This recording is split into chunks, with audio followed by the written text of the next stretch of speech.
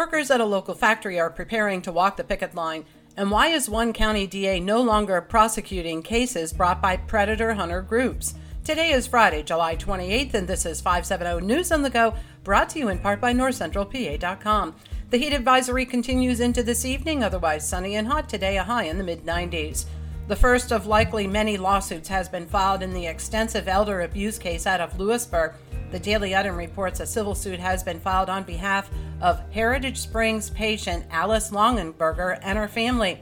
This comes after two teenage workers allegedly took inappropriate photos and videos of patients and then shared them with classmates and on Snapchat. A spokesperson for Heritage Springs previously made no comment.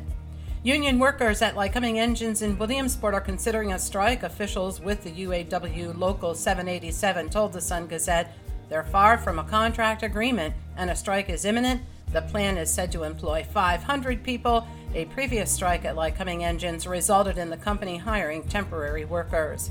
Clinton County officials released the cause of death of the man killed in a house fire on June 10th. 69-year-old Gregory Martin died of carbon monoxide poisoning after fire broke out in his modular home on Tobacco Shed Road. 38-year-old Tara Crawford of Jersey Shore allegedly stole numerous items while working at the Wise Markets in Jersey Shore.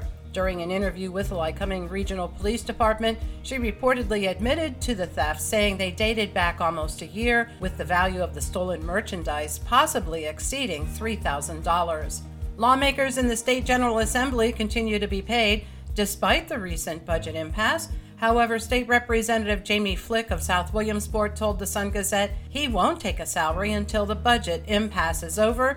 He said he is among 12 of the 203 members of the House of Representatives that asked to have their paychecks withheld for the month of July.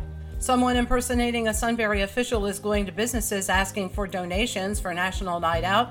City officials are asking that if anyone has pictures or video footage of the incident, to contact them, according to the Daily Item. The Clearfield County District Attorney announced he will no longer prosecute cases brought to law enforcement by predator hunter groups.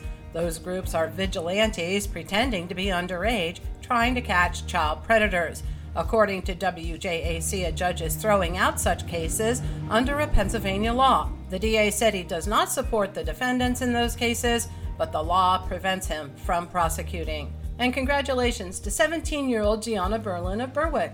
North Central PA reports she pulled a world record-breaking deadlift at 370 pounds at the Revolution Powerlifting Syndicate. For the latest in news and events, head on over to NorthCentralPA.com. I'm Liz Brady, and you're up to date with 570 News on the Go.